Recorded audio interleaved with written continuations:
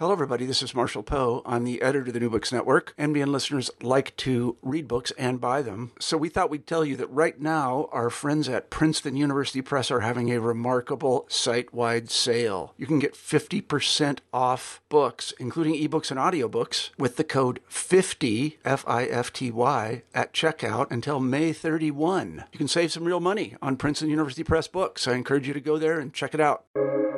Welcome to the New Books Network. Hello, and welcome to the African American Studies channel on the New Books Network. My name is Brittany Edmonds, and I'm very happy to welcome our guest today, Dr. Brandon J. Manning. He will be talking about his most recent book, Played Out: The Race Man and 21st Century Satire. Dr. Brandon J. Manning is an assistant professor of Black literature and culture in the Department of English and a core faculty member in the Comparative Race and Ethnic Studies Department at Texas Christian University in Fort Worth. Thank you for being here today, Dr. Manning. Thank you for having me. All right. Well, to get started, I wonder if you could just tell us a bit about your book. Just kind of boilerplate, what's your book doing? What's it about? Who's it for? Yeah, no. So one of the things that really struck me kind of growing up throughout, I've always been drawn to humorous and comedic spaces. Really the ways that Black humor and play in these various spaces have always been a way of thinking about Black culture, Black history, Black traditions. And as I was going through graduate school, one of the things that really I was in awe about was kind of the way that men seem to gravitate towards the space and were both hyper visible and sometimes invisible in terms of their mode of expression. And so part of what the book is attempting to do is trying to show precisely what the stakes of Black men engaging humorous and in particular satirical spaces, what the weight of that and expectation of that is from a kind of broader societal view, but then also how they're able to leverage some of that visibility in order to play with and dismantle some of our misguided notions, both around race, but also around gender and Black masculinity in particular. Great. Well, one of the things I was sort of struck by as I was reading your book was your sort of very lengthy introduction. I really loved the genealogy you provide of sort of Black male comics, of Black satirists, and sort of thinking about that as a kind of ongoing cultural tradition. And so what I'm curious about is just sort of why the 21st century. You sort of say in your book that you're limiting your study to the 21st century. So I'm curious about sort of why that moment especially, and then why men, and then why satire. And you've already sort of started broaching that, but I wonder if you could draw that out a bit more. Yeah, there was something that was really interesting. I am a lover of the African American literary canon and cultural production more broadly. And one of the things that I found that was particularly interesting was right around the time, or I should say on the heels of Black women writers like Toni Morrison, Alice Walker, Gail Jones, that era, that kind of second renaissance, if you will, that on the heels of that, I think one, there were Black male writers that were kind of grappling with the space that they felt like they had or did not have. And then directly after that, there was, I'd argue, this explosion of Black satirical and humorous, kind of more comedic type speech, wherein these writers and cultural producers, and again, this is both in terms of literature. The book takes on both novels as well as sketch comedy, and references a good deal of film as well.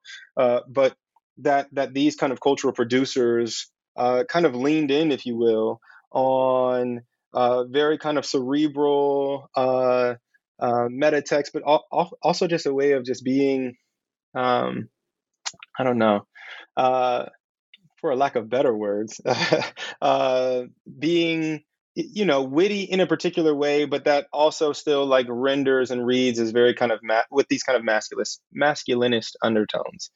And so it was a space for, I think initially Black men to retreat to. And then Um, and then they were able to kind of play in that space a little bit more once that had kind of already been in the work. But yeah. And here I'm thinking particularly of like Ishmael Reed, a number of other folks that I cite, especially in the introduction, and especially in response to like the work of Alice Walker and The Color Purple in particular.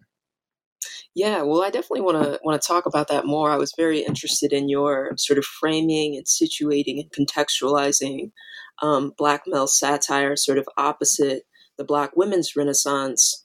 Um, and we're going to have to talk about that a bit more.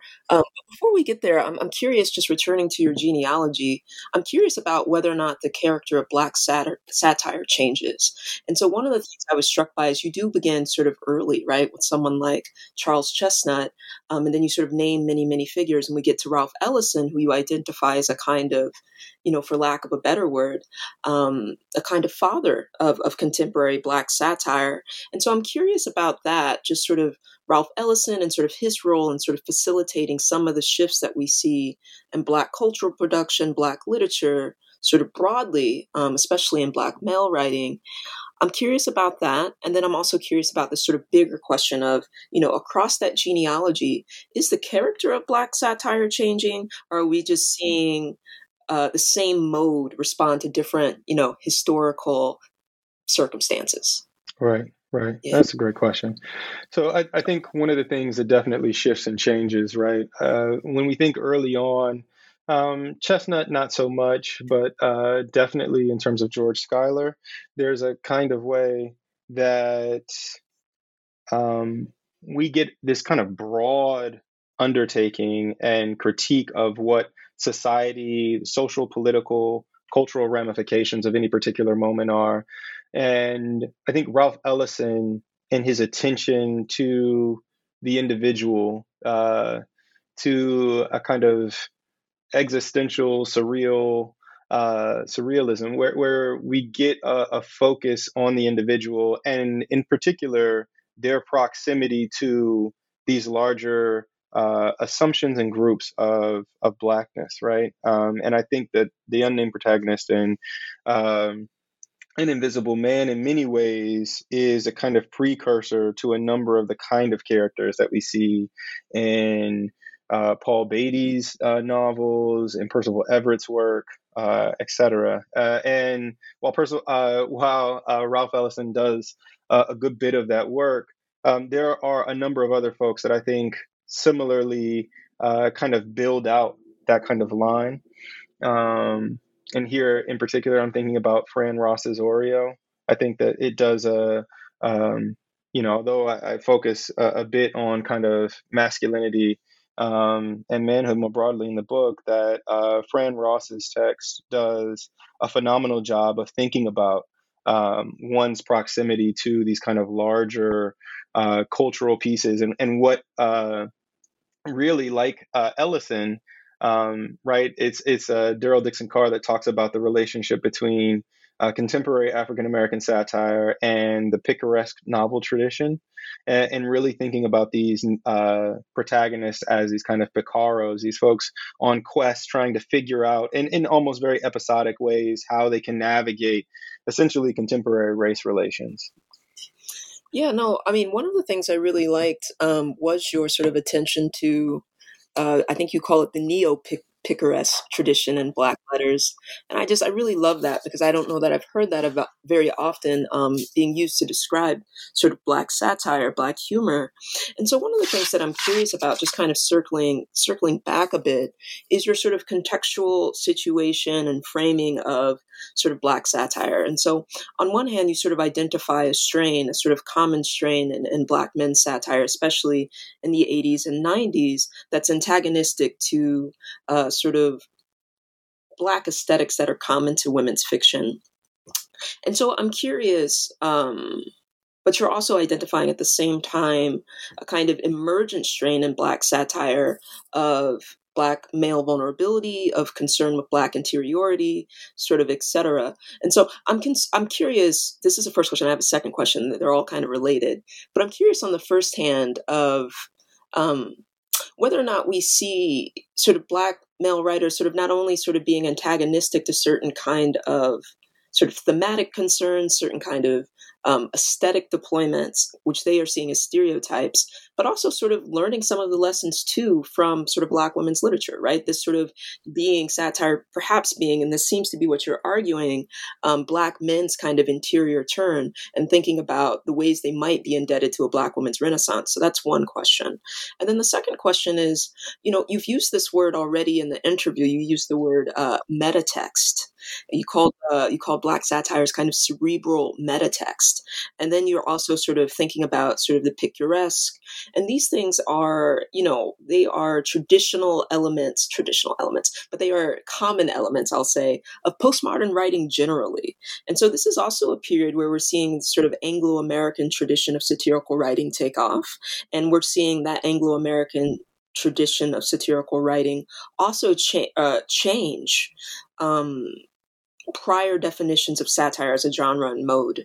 And so I'm just curious about, these Black writers, these Black sort of performers, whether or not we could situate them in a broader cultural field, whether or not some of the tendencies we see them taking up are entirely African American, or if they have an indebtedness to other sources. And then also this sort of I'm curious about this relationship that you're drawing between sort of Black women and Black men and their writing, simply because, on one hand, I agree with you, and I see Black men, there is this sort of misogynist strain, but on the other hand, they're clearly responding to shifts in African American literature, even as they have concern about the ways that Black women are deploying certain kinds of tropes generally. So it's a big question, but I'm curious. Yeah. Dig into for sure. the book. Yeah. For sure. No, and I appreciate such a sincere engagement. I think one of the things, I think you're absolutely right in your first question, or the first part of the question, wherein I see Black men, and that's part of the reason you asked earlier, why the 21st century, right? Where I do see Black men, I think it's at that moment, have kind of learned some of the lessons of that second Renaissance, and thinking about the ways that Black men, can see and think, right? It's Black feminism that allows for Black men initially to think along the terms of masculinity, right? Especially in the early to mid part of the 90s, right?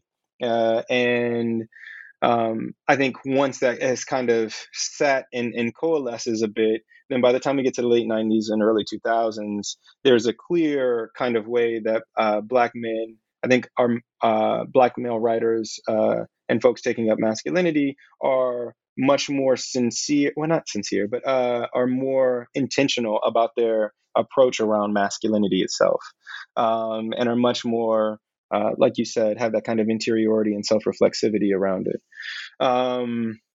Now, for the second question, can you remind me quickly? What was that second question? Thinking about an Anglo-American tradition of postmodernist writing, you used the word metatext, you referred to the sort of picaresque. Both of these are sort of staples of postmodernist writing, and I'm thinking about sort of the popularity, basically all Anglo-American male writing during the 80s and 90s. They're satires of a kind. And so I'm just curious about how Black male writers sort of fit into that world. Because, once you start digging into the biographies of some of these Black male writers, like many of them studied under some of these like white postmodernist writers, like Percival Everett, most especially, he's like trained by Robert Coover. And so I'm just curious about how we might fit these sort of Black male writers into that tradition, if they don't fit, or, I don't know how you're thinking about it. Yeah, no, so I definitely feel like they are a part of a kind of broader kind of move towards some of these kind of postmodern kind of approaches to writing. I do think that there are a few key differences, right? So whereas, for instance, a notion like pastiche may lose some of its kind of significance, right? That within a Black satirical tradition, I'd like to think that pastiche kind of always has a kind of resonance that doesn't allow it to be just this empty signifier. That said, I definitely agree to some extent that I think that part of the reason why Black male satirists are celebrated in the ways that they are is precisely because of their ability to take up and evoke, in many ways, the broader kind of literary tradition. And I think that's happened kind of throughout the literary canon in a particular way, right? That I think is that manifests itself in this way in this current moment. And then the last question, in terms of the relationship to Black women itself. Can you remind me of that question? Oh, well, I mean, I think you got it. I mean, my question was basically around just sort of thinking about this sort of culturally, discursively, where do we locate sort of Black male satire? And I guess I'm interested in this question because, sort of Black men are, for the most part, left out of those monographs that take up Anglo-American satire of the period. They are left out of it. And yet it's hard to read sort of Ishmael Reed and not think of Thomas Pynchon. I mean, they're just kind of really hard things to think about. And so on one hand, I'm curious if there's a kind of distinctiveness, and you've begun to answer that question, if there's something in Black male satire that makes it sort of resemble Anglo-American satire, but is nevertheless a sort of different sort of thing, a different kind of literary development.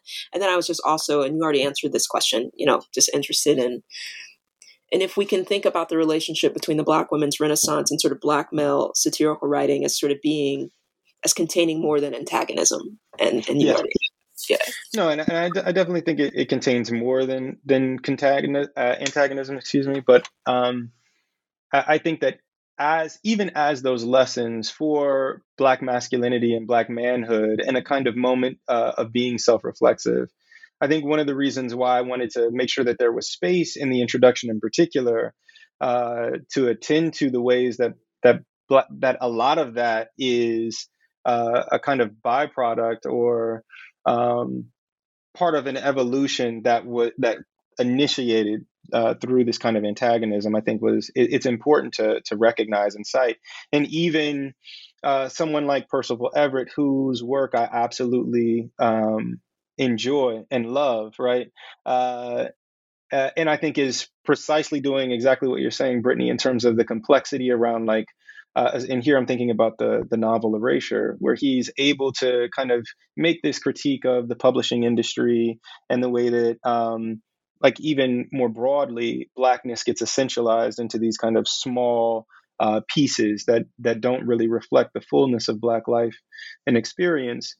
That even as he does that, and is doing that through his kind of critique in the text of Juanita Mae Jenkins, those critiques still very much evoke this kind of, it's a part of a broader critique, right? And though he is doing a great job of of showing where his ire is towards the publishing industry, it still has these kind of larger reverberations that harken back to the treatment of Alice Walker and The Color Purple. But yeah. Okay, great. Yeah.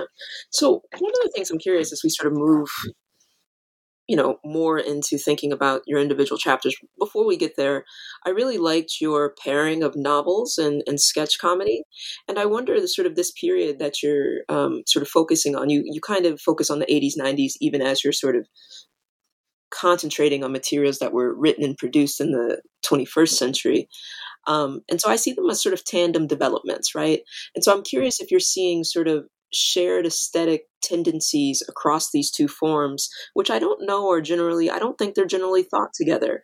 And yet, if you read, often when I'm teaching these novels, for example, like the example I give, I taught Oreo, is like, I compared it to Family Guy in the sense that it's willing to have an aside that's a joke that's all its own and then sort of flash back to the narrative. And you either get that aside or you don't. And so I'm curious if you, in doing this work, saw links between, just the sort of aesthetic operations of sketch comedy and novels and satirical novels of the period. Yeah, no, I definitely did. I mean, so one, the pairing of the two, I think, is in part meant to really highlight the I would argue the two kind of most popular spaces where Black male satirists kind of take up, right, the novel and sketch comedy. and to one think about, right, the kind of broader neoliberal white liberal kind of pressures of what it means to be satirical in these spaces, and then two, to your point, you know, the project really began out of what was a real interest for the Chappelle Show and Aaron McGruder's animated television show, right? Familiar with the syndicated editorial cartoon, and love it. But as the cartoon show was on Cartoon Network, I was like, oh my goodness, like this is great. I wish that people like, what do blinders look like, or like, can there be a black parental code on the television, right?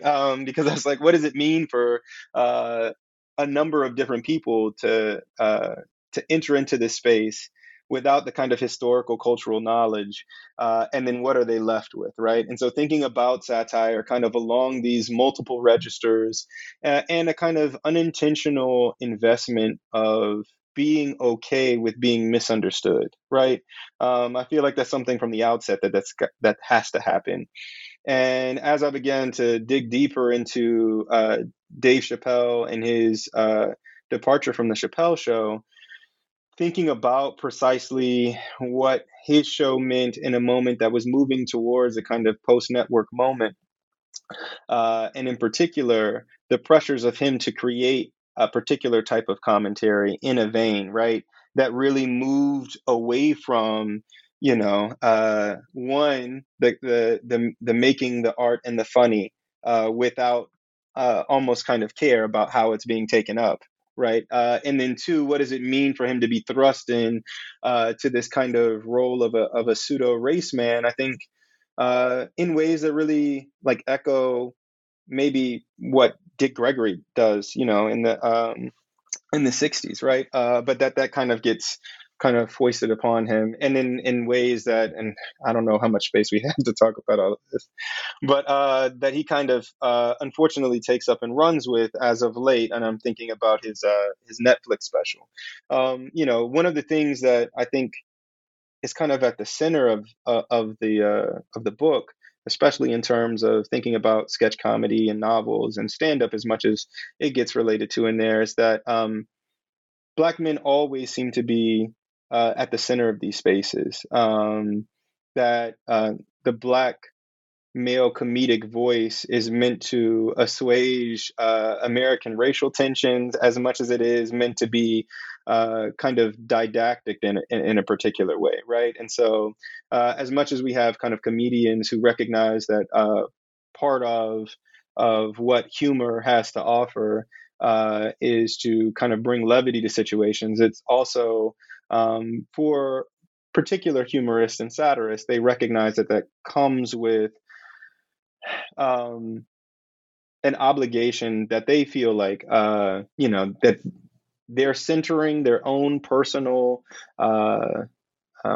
sense of humor and thought process and meaning making and world making, and in that it does its own kind of work. And so yeah, so that's why I kind of paired the two together, and what I feel like are the kind of overlap between the two. But you know, by the time we get to a sketch comedy show like Key and Peele, it's interesting, right? Because they're kind of able to make that show without a lot of the same kind of, did you see this week's episode, right? And everybody is primarily consuming Key and Peele's sketches in these kind of bite-sized, just sketch by sketch more so at that point, right? And it doesn't become this kind of broader national conversation, maybe in the same ways that there was this kind of weekly thing around Chappelle Show. Yeah, no, it's so interesting how you've narrated that. I wanna turn to your first chapter, but before we do, I mean, after what you've said, I'm curious about, you know, whether or not you're thinking about, and I think you are, of satire as a transitional form for Black novelists and for Black entertainers navigating the post-civil rights moment. And if you are, I'm curious, just kind of quickly, I guess, I'm curious about why you think satire lends itself to that to that role, because that's not the role it's played historically in Black cultural production. And so, but just the way you just now spoke of it is as this kind of mode that can tolerate ambiguity and can tolerate multiple audiences and can communicate multiply and can perhaps communicate across barriers and from major stages. And so I'm curious about what you think about it as a sort of transitional form post civil rights and how that might be playing into some of what you're saying. And then again, I'm interested in whether or not that makes that category more capacious, because as we turn to the Beatty chapter, we're going to have to be thinking about, Paul Beatty's comments, which you include, where Paul Beatty's like, I don't really write satire. He does, but he always, he does. He's wrong. He writes satire. But he always says this, I don't write satire. And so I guess the first question is just, is it a transitional mode, after Yeah. civil rights? Yeah, no, I think definitely, enjoying Mark Anthony Neal's like post Soul Babies. I think that there are ways that, and even Trey Ellis's New Black Aesthetic, that satire lends for one, a particular kind of newness, but right, that it's pithy wittiness can do both an intergenerational thing, but also a kind of on the level landscape kind of move in terms of thinking intergenerationally about how Black folks are differentiating themselves, both in the present and in relationship to kind of past iterations of Blackness. And so I think it most certainly is, and in part why we see this kind of explosion of it in this 90s, early 2000 moment. And, a lot of I think the book initially was going to really think through what that early 90s moment looked like, right? And maybe extend some of these conversations around masculinity to, Rodney King, the Million Man March, to all of these like major moments, right? The Senate confirmation hearing of Clarence Thomas and him talking about kind of high tech lynching, right? There are all of these ways that I think that satire, kind of more broadly, lends itself to, one, acknowledging what that looks like, and then two, being able to kind of create its own space where it grapples with its own thing, right? You brought up Beatty, and I'm always left with, I think, one of the most powerful scenes from Beatty's novels is in White Boy Shuffle, where the careening Wonder Bread truck, falls in what is a kind of recreation of the 92 LA riots, and and you have this like moment of quote unquote violence wherein these young men pick up these pillowy loaves of bread and hit the truck driver with, right? Clearly a way of evoking this very visual moment from the LA riots, but that he's able to do that through a kind of lens that both evokes the kind of rawness of Black folks, of racialized violence, of these kind of moments of resistance and response to it, but also do it in a way that thinks through, the multiple layers and registers of where people are in that late 90s, early 2000 moment, and do so in a way that, the imagery is like, almost ridiculous as much as it is simultaneously very serious. You know what I mean? And so I think satire, captures precisely the moment of, like, especially that generation post civil rights that's interested in blurring what some of those lines are and distinguishing themselves from that previous generation. Yeah, no, that's really great. So just sort of transitioning to thinking about your first chapter, I really loved all of the sort of conceptual terms you mobilize. We have sort of nihilism and striving, and then thinking about a kind of unmitigated Blackness. And all of that is sort of anchoring your first chapter and your exploration of Paul Beatty and the Sellout particularly. And I'm curious just if you could talk about all of those terms and the work that they're doing. But I'm also curious about a kind of bigger question, which I also often put to my students, is sort of whether or not sort of Du Bois's concept of double consciousness is still sort of anchoring Black life, if that's still the sort of, if that's the primary mode that sort of Black people are psychologically experiencing their Blackness. And if it's not, kind of what that means for humor, right? Because so many early theorizations of Black humor sort of rely on this idea of double consciousness, and that's where the humor springs from, right? The incongruity between my understanding of myself and however else the world might perceive me. But with you identifying sort of striving as being this sort of important aspect of sort of Black neoliberalism, I wonder if you think that that changes. If in the 21st century, sort of what anchors humor, what produces various kinds of incongruities, is a different sort of relationship. Yeah.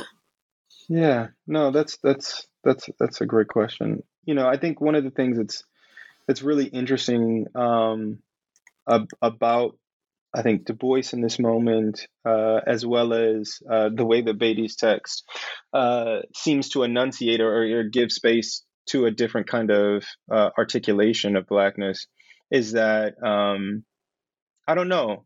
I think we're in a moment wherein we can be extremely attentive to um, the demands on our time, on our body, on our psyche.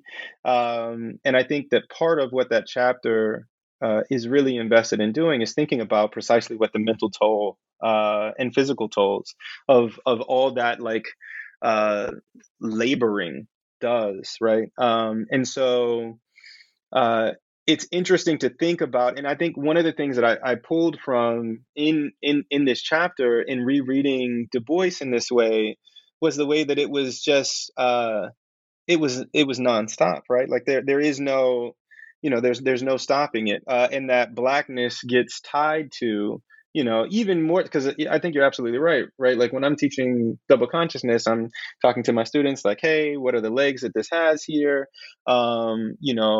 Are there other valences that we add to this? And yeah, but rereading this, especially thinking through one, the kind of the narrative of racial uplift and what it means and how ends up getting taken up by this kind of broader configuration of the race man, is that it is never ending, and that almost, whether you want to or not, you kind of always have to be laboring on behalf of the race in this way. And so I think in terms of this contemporary moment, what's interesting is to think about, one, what does the end of that look like? And two, for Black men in particular, who they have to kind of resist this narrative of needing to be the race man. What does doing nothing look like, right? Like, what does stepping back and taking a pause or a reset, what does that culturally, theoretically look like? And I think that Beatty's text, The Sellout, in multiple ways kind of offers up a side of what that looks like. Yeah, I wonder if you could say more about, just for folks who maybe haven't read the book, um, more about how you're sort of mobilizing those two terms in tandem. So your book, this chapter, the first chapter, sort of starts out and you say that, sort of Du Bois's sort of concept of striving sets in motion a definition, sort of that's anchored in Black male expressive culture, of the laboring body as the primary site of Black humanity. But then on the other hand, you say that, you're sort of working with Black nihilism, which you say is a sociocultural site, a political expression that upends the metric of using the race man to legitimize Black humanity. And you're turning to Paul Beatty to kind of make sense of how both of these sort of cultural developments, long-standing cultural developments, exist together in tension, and as you say, the 90s and the 2000s. And so I wonder if you could just say a bit more about those concepts, because they do seem to me incredibly important. And you engage with Erica Edwards a bit, and I'm always sort of interested in sort of Black male writers pointing to the vacuum that sort of opened up post-civil rights, where they can no longer be a sort of representative novelist and speak on behalf of the race, but pointing to that void as a way to nevertheless fill it. And so that tension is there for me. And so I wonder if you could talk about just those two terms and maybe how you see them being resolved, or not even necessarily resolved, but taken up in a complex way in Beatty's fiction. Yeah, yeah. It.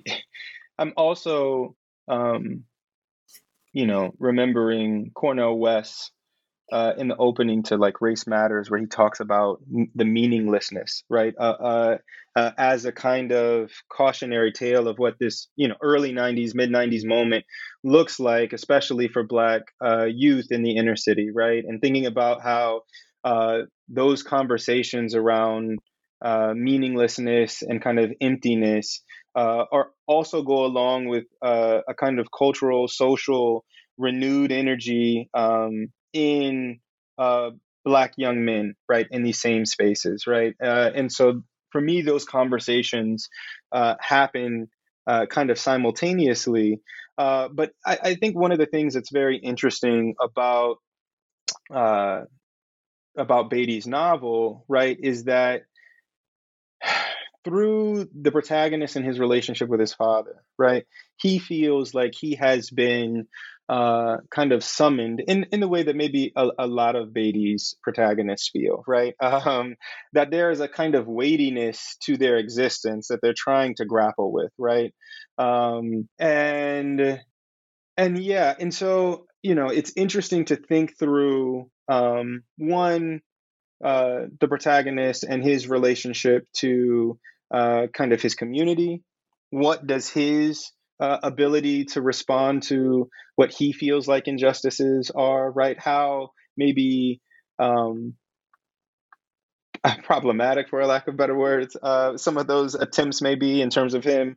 For those of you who don't know, right, the sellout begins in part, and the protagonist feels he is a sellout in part because he reinstitutes segregation on some level for his community, and also um, uh, I don't know, is like a maybe a de facto uh, slave owner, for a lack of better words, in terms of an older friend of his. And so yeah, and I mean, I say that with all kinds of italics and quotation marks because for those of you who don't know, the narrative, through Beatty's genius, offers these things up as somewhat common sense solutions to the problems that his community has, and so yeah, no, I feel like it very much is indicative of one, this kind of call and need and the pressures of thinking about what, I'm happy you pointed to Erica Edwards, this kind of push and pull towards Black charisma on behalf of Black men, whether they know what they're doing or not, right? Which is what I think Beatty so often offers up. And then if we have this kind of dialectic and this push pull between Du Bois and this side of unmitigated Blackness as Beatty kind of advances in the novel, I think part of that is around a kind of fear and concern in the '90s, wherein folks are, I think, attributing violence and drug culture and a number of other things that they feel like are these kind of social issues to our proximity to that Du Boisian sense of striving, to that collective sense of racial uplift. You know, yeah, I'm thinking here about like Cosby's pound cake speech on Morehouse's campus, right? And there's, as much as it is a kind of kind of class dynamic. These moments are classed in particular ways. It's also in terms of their relationship and proximity to the civil rights movement and to this kind of collectivism that I don't know, thinkers were thinking, help to kind of ground and anchor Blackness in a way that in this '90s post civil rights moment, we're not quite to the promised land. Yeah, no, that's Yeah. great. And I think it provides an excellent transition to thinking about your second chapter. As you were speaking, one of the things that I became interested in was just, the degree to which these artists and writers are using satire as a way to kind of to try to put up some kind of barrier between themselves and the way that Black politics itself has been sort of subsumed by neoliberal logic. And so as we turn to Chappelle and thinking about that as being a kind of major sort of tension in his work, and also something that you explore in his chapter, I guess I'm curious about the sort of changed focus on white laughter, right? And you use a term consumptive laughter, which I really like quite a bit. And you know this, but much of the writing around Black comedy and Black humor it's about sort of anxiety that white people have over Black people's laughter. And so then thinking that in the 21st century moment for Black performers, there's this sort of high anxiety about non-Black laughter. I wonder if we could talk about that maybe in relationship to this fear of like neoliberalism having usurped even Black politics, you know? Yeah, yeah, no, it it's funny. I pushed send on the book on the eve of him doing this last stand-up routine, and I was just like, why? Because I have so much more stuff that I needed to add now. But no, I think if we can manage to divorce ourselves from Chappelle of the last 2-3 years and think back to the moment of Chappelle show, I think that Chappelle offers up a number of interesting kind of moments and takes, and is able to come to his sketch comedy stage as a kind of broad representative of his generation in a way, right? That he was the stoner, offbeat, alternative, kind of Gen Xer, in a way, and that he was able to leverage, I think, one, that buy-in, but two, also the way that he kind of, as Bambi Higgins says, clearly evokes and is this kind of provocateur, and harkens back to somebody like Richard Pryor, right? In terms of the kind of critiques that he would make around race in his stand-up routines. And so, yeah, I think it's really interesting that, he also comes to the sketch comedy stage on the heels of Chris Rock's show on HBO, obviously on the heels of In Living Color, and then of course the earlier Richard Pryor show. And it's interesting. I reference those earlier sketch comedy shows because I think one of the things that was really interesting going back and watching Chappelle was that he was surprised that they were on air for as long as they were. You know what I mean? I feel like there would be like commercial breaks, like, "Oh, we're back," or these moments where it's just like, I guess we got another week, because Richard Pryor's sketch comedy show, I think, only lasted 4 episodes, right? Before it was deemed too much for television. And so I think there's one, as Chappelle is kind of reading the room of the early 2000s and recognizing kind of the evolution of network television, he's also recognizing that there is a lot more space for him to kind of level the critiques that he's leveling, that I think Black humorists and satirists have kind of leveled for a while, but that there was a much more kind of white audiences had been at that point cultivated in such a way, right, that they were able to feel like they could enter into and exit out of whenever they deemed fit, one kind of mindless laughter, right? Like, oh my goodness, that's so absurd, right? And the idea of like what constitutes absurdity in these spaces, right, may be completely different for varying audiences in terms of just writing something off, right? But then two, also kind of the meaning making process associated with those sketches. And one of the things that I deeply miss by the time we get to Key and Peele, right, is that Chappelle would offer up these sketches with these kind of introductions that would allow him some level of kind of autonomy around like flavoring the audience's palate, right? So that you didn't just get this thing completely in a vacuum. You know what I mean? That you were able to kind of understand the kind of broader cultural resonance, and that he anchored the show in particular in a kind of neo soul aesthetic that lent for this kind of broader kind of articulation of Black authenticity and authority in a way, right? And so yeah, and I mean, it's interesting to see what that looks like in that moment, in precisely the moment where, you know, I think Chappelle becomes increasingly aware of the way that he's expected to speak on a broad range of topics that he doesn't necessarily feel comfortable with speaking on, right? And in ways that he's kind of made aware in this contemporary moment, but yeah, and so uh, it's interesting to see what that looks like, um, and yeah, um, I'm sorry. Go ahead. No, that's That was maybe a lot. Yeah, that's great. I mean, as you were speaking, I was thinking of so much in relationship to Chappelle, and I'm trying to, like, a thought just kind of left my mind, so I'm trying to hold on to see that it comes back.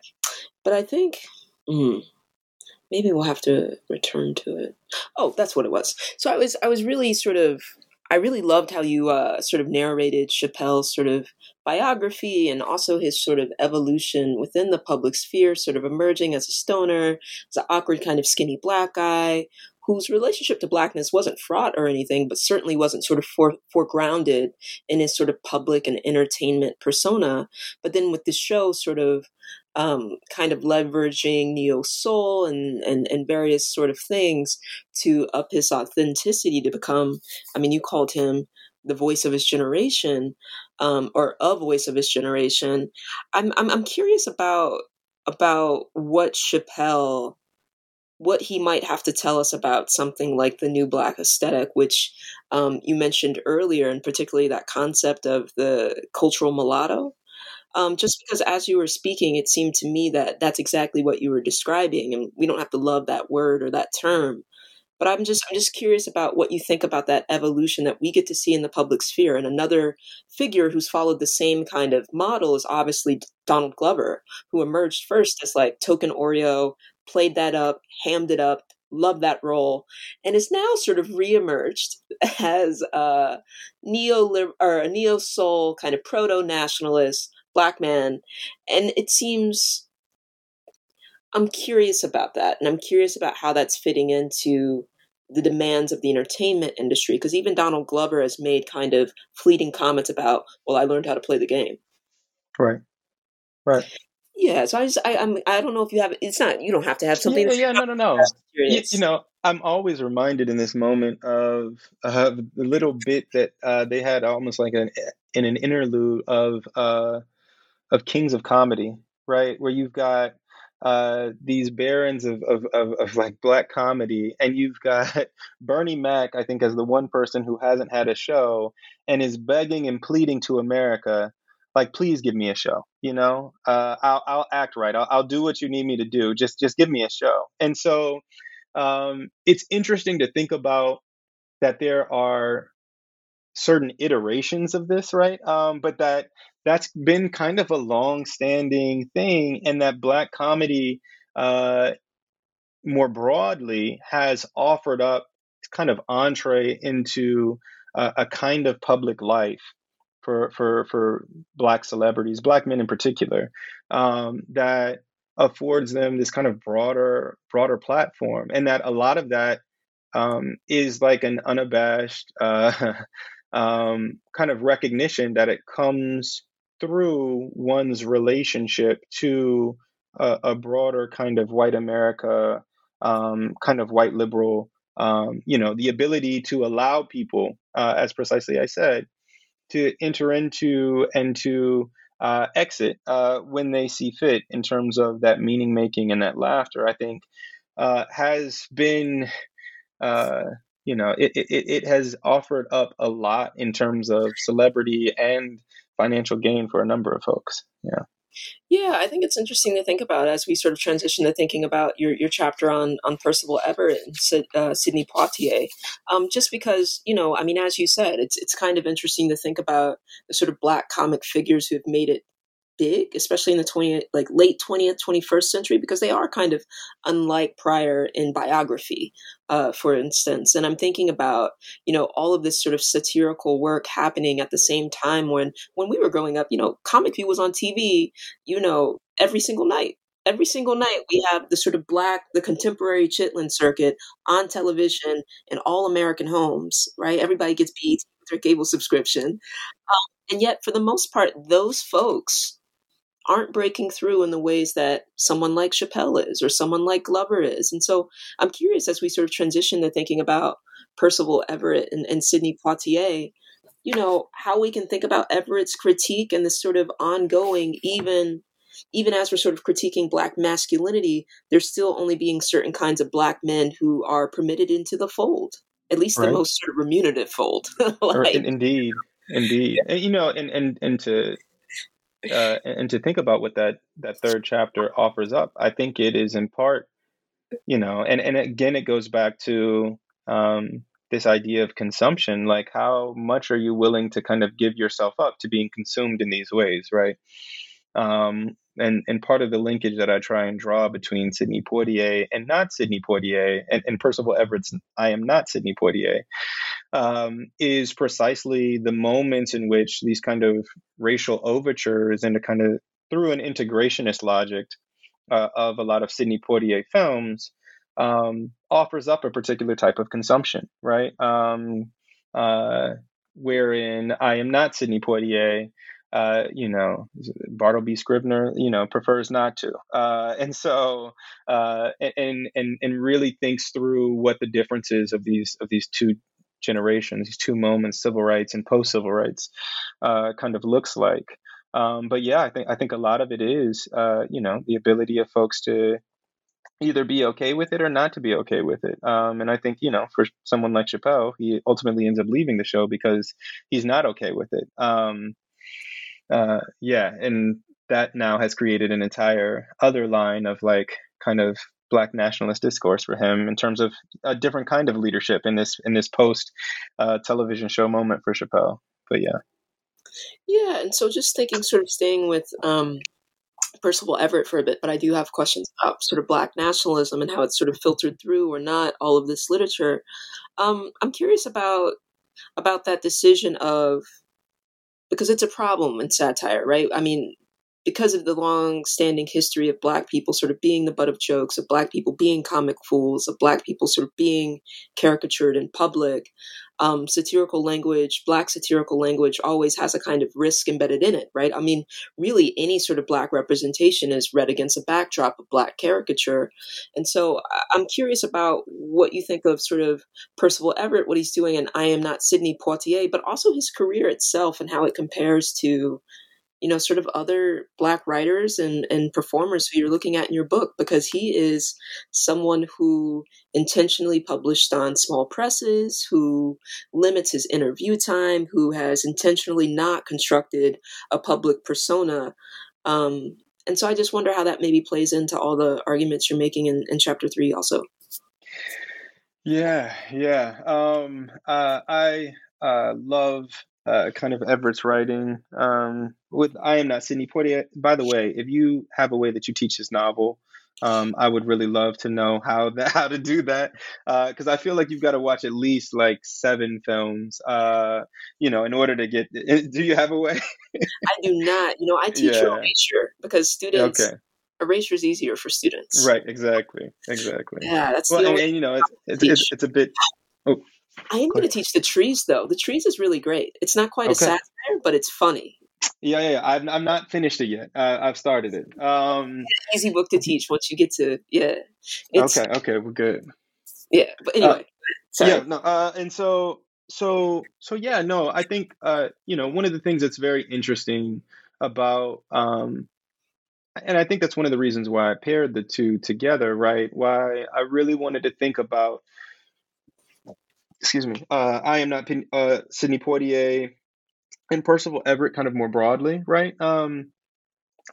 there was a moment early on in the project where I was thinking about the linkages between protagonist and writer. And I think one of the things that's really beautiful about Everett's writing is that he's not afraid to put himself in the text in particular ways, right? There are some clear kind of reverberations from him in his protagonist in Erasure, Thelonious Monk, right? But then also, like, he's literally, there is a Professor Everett in I Am Not Sidney Poitier, right? And so, you start talking about meta text and all of these other things, right? I appreciate the fact that Everett is constantly, I feel like, pushing whatever that looks like for him. To your earlier points about his kind of proximity to Black literature and writing in general, he came and did a reading at Ohio State while I was there doing my graduate work, and I, mustered up this question about thinking about African American satire in terms of the broader African American literary tradition, and felt like I had asked him this wonderful question. And in a very kind of Everett way, he said, "Well, I don't consider myself to be part of the African American canon, the tradition in this way, right?" And then when I pressed him to like think about satire's more broader kind of place within the canon, um, he quite frankly said, that's for me, the critic, to answer. And so, in many ways, kind of set me flowing, if I can borrow that language, for the book itself. And so, it was a very early moment as I was thinking through humor and satire that I had this kind of moment. At this reading with Everett, and it was really like, okay, well then, because I think part of what is both beautiful and frustrating about writing about satire is that so often we get caught up in intentionality, right? Because you think, satire is a space where we have to foreground and center what the writer's, intent was throughout all of this, right? And that doesn't necessarily, offer up space, or maybe some people would think, to think about, well, what does this also produce? What is the byproduct? What is this thing that's over here as well? And so one of the things that's very interesting about I Am Not Sidney Poitier versus Sidney Poitier, and that I really appreciated going back and watching these Sidney Poitier novels. For those of you who don't know, right, Everett's novel I Am Not Sidney Poitier is kind of a mashup of Sidney Poitier films and plot lines through films.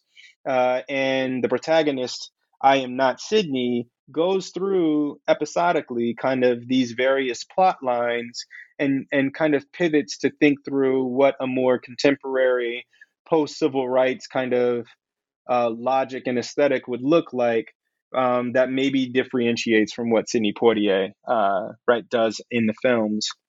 And so, I'm reminded of the one film, right, that Baldwin and I Am Not Your Negro, and Raoul Peck in the documentary kind of highlights of Poitier's, and in his film The Defiant Ones, right, with Tony Curtis, right, wherein Tony Curtis and Poitier's character are, it's kind of a getaway kind of theme, wherein they're being transported. They're both prisoners and handcuffed to one another. They're being transported, and the bus gets in an accident on the way from one prison to another, and the two of them are on the lam, right, for the majority of the film, and they eventually, they have to get past their own racial, issues, and white supremacy, and finally they get the handcuffs off. And by the end of the novel, there's a train coming,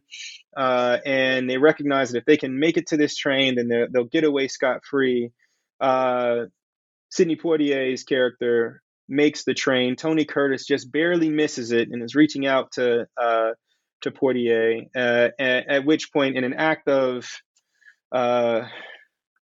illogical kind of solidarity, Poitier jumps off the train, right? And so, this is what I mean by these kind of racial overtures, or this kind of integrationist moment, and Everett puts this moment in I Am Not Sidney Poitier, and not Sidney, who is the character's name, right?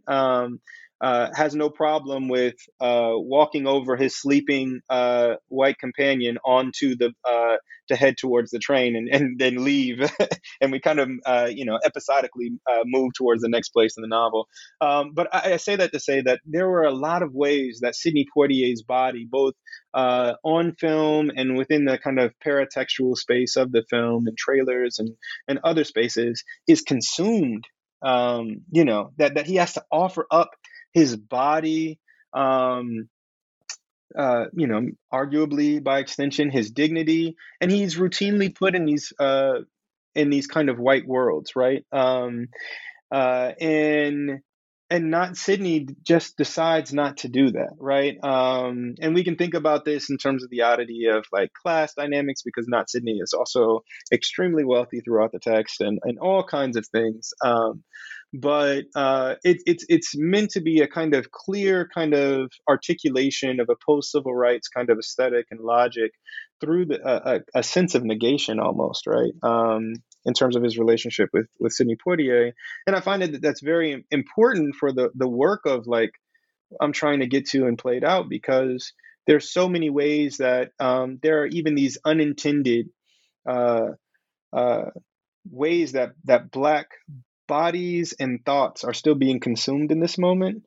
I was really taken up with Vincent Woodard's work on consumption when I was thinking about this, and thinking about kind of the broader kind of metaphorical ways that Black men's bodies are taken up. But yeah, and so we get to a moment where here Sidney Poitier, is no longer being consumed in those same ways in this contemporary moment.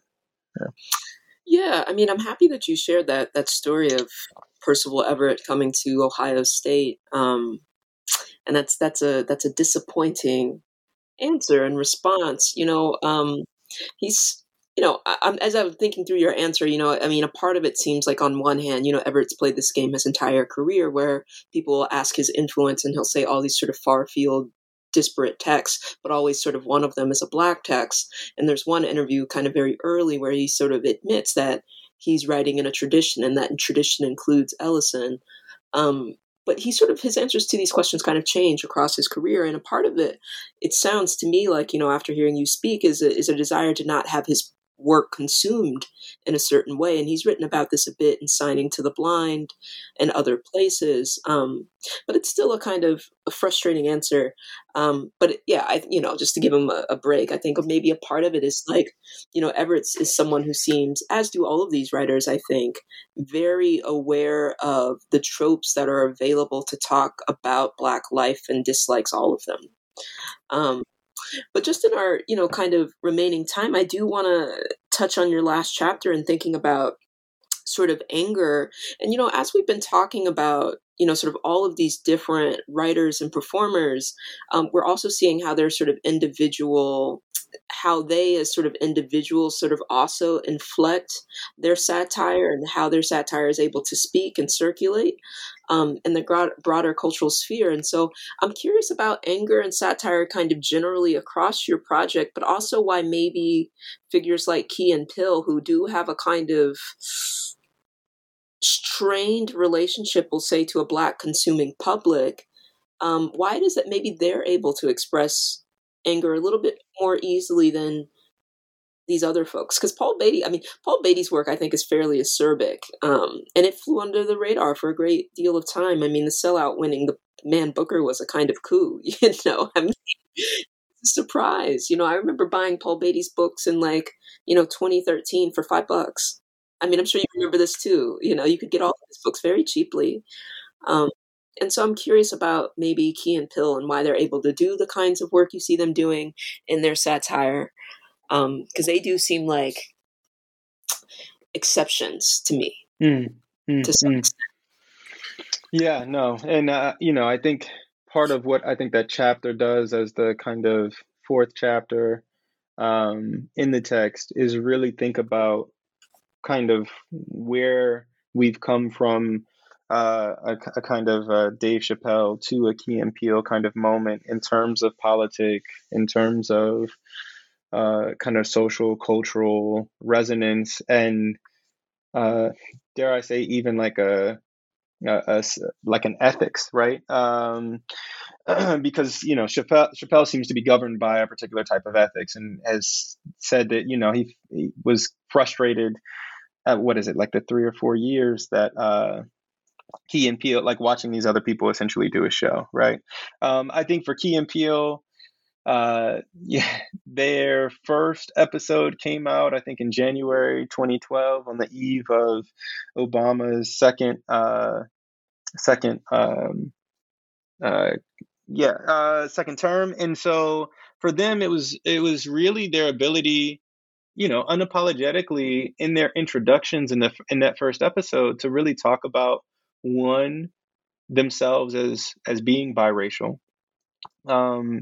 two, offering up that kind of biraciality as the ability that allows them to do everything, and maybe, in parentheses, and do nothing, you know what I mean, as a particular type of logic.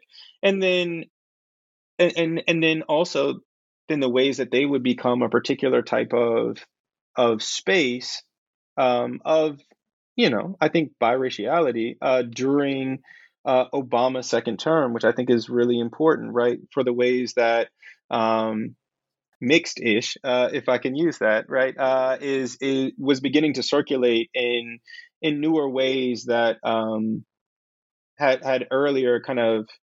There is clearly a kind of longer historical kind of narrative around multiracial subjects, but that in that particular moment took on its own particular flavor, specifically around its linkages to the Oval Office and Barack Obama in that moment.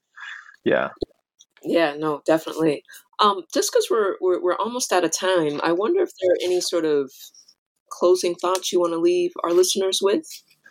Yeah, I mean, I'm so happy that in the conclusion, I was able to really kind of meditate on what I see as the growth of, like, maybe even a post played out kind of moment, right? So if the trope of the race man is played out in a particular way, then kind of where does that leave us? And thinking about Issa Rae's work, I don't know if you've seen Jared Carmichael's most recent stand up, Rothaniel, just really finding these kind of these alternative sites of Black comedic space, wherein vulnerability and tenderness can kind of still be foregrounded in a particular way, but not necessarily, one, at the expense of Black women or queer folk, and two, in a way that doesn't necessarily have to function alongside this kind of larger trope of Black men's leadership. And so it's been really, I think, nice to see, kind of. I think we're like in another kind of moment of exploding Black satirical production right now, and so it's really good to see how it's getting taken up in these various spaces. I think diasporically, but also here. Yeah. Great. Well, thank you so much for being here today, Dr. Manning. Thank you for having me.